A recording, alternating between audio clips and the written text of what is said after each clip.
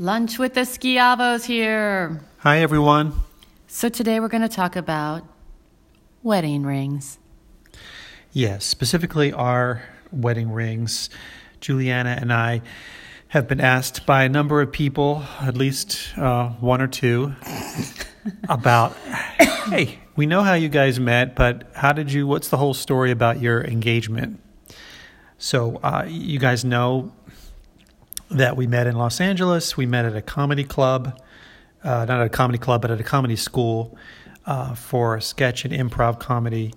And we were dating for quite a while before I actually proposed. I mean, I had never wanted to get married. I was just like, I'm never going to get married. I'm just going to work. And I had a lot of ambition and I never wanted to get married. And so we dated for a very long time, but it became very clear very early on that I actually was going to marry you because you were such a wonderful person.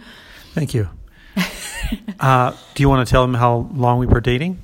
It's like 7 years. Was it that long? It was long. I thought it was like 5. No, it was like 6.5 years. Oh my gosh, that's long. So he didn't know that I wanted to get married, and I really didn't know that I wanted to get married. But literally, it was like one day I woke up and I was like, "That's it. We have to get married. I can't just date someone for the rest of my life."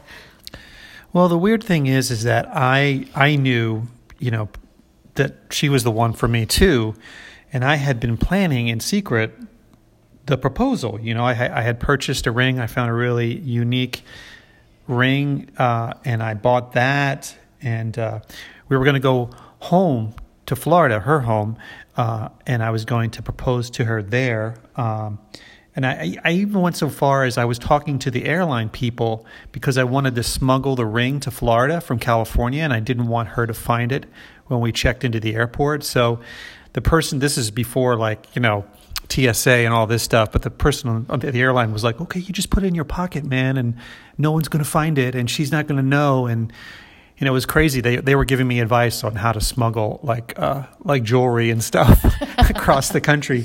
So anyway, it was all set, and but then I got blindsided by her. So yeah, okay, so we've been dating for a really long time. I suddenly had decided that I wanted to get married.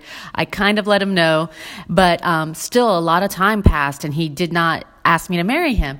And one day we went to Venice Beach. This is, in the beach in Los Angeles. And we were in his car and I just gave it to him. Okay. I literally was like, I don't know if you think that we're just going to date for the rest of our lives because I need someone who can have a commitment. And he just hung his head and he didn't say a word. And because he wasn't saying anything, I kept going and going, what do you think? Where do you think this is going? How do you think this is going to end? Do you think that I'm just going to, I was literally like a shrew. I wouldn't have even asked me to marry me. Looking back on it, that was so horrible. But the truth of the matter is that he had already bought the ring, but he couldn't say anything. Yeah, I was so angry, but I couldn't say anything because I had already purchased the ring. I had everything planned, how I was going to do it. And now it was going to come across like, wow, I'm just doing it because she told me, hey, you gotta do this now. And I didn't really know what to say. I just was silent, but I was really, really resentful for a while. But the weird thing about it too is after all this, I calmed down and then I apologized and I was like, I'm sorry, I don't know, what I was thinking. So we go to Florida and he proposes to me. And the funny thing about it is it was a complete shock that he proposed to me. He got down on his knee and I was even after this talk in Venice. Yeah, that's what I mean is even after this talk, even after we had dated for so long, I was literally in shock and he got down on his knee and I'm like, why is he getting down on his knee? I thought he had dropped something. Well, you have to tell them where we did it. We did it on this bridge. And so we were walking across this bridge that I used to ride on my tricycle on. And so that's where he planned it. And we were walking back to our hotel at night. And I said, gosh, we were at the top of the bridge. And I said, yeah, today was a really fun day. And he said, yeah, let's stop here and look at the moon. And I'm like, okay, that's kind of weird, but whatever. And so we're looking at the moon. And he said, yeah, you're right. Today was a great day. In fact, I want every day to be as great as today was. And I was thinking, well, it was good, but it wasn't that great. I was like in my head, I was like, geez. Trying to set something up. Yeah, it was a great setup, but I didn't know. And then he gets down on his knee, and I'm looking at him, and I'm like thinking, why is he getting down on his knee? And I'm looking to see if he dropped anything in the bridge. And all these cars started honking, and he pulled out the ring. And the cars are crossing the bridge, and they're honking. And I said yes, and I was crying. It was a gorgeous ring. Yeah, it was it's a very unique ring that's in two pieces. It's kind of old fashioned looking, like it looks like it was made a long time ago. But it was a great moment, and it was just what I hoped it would be.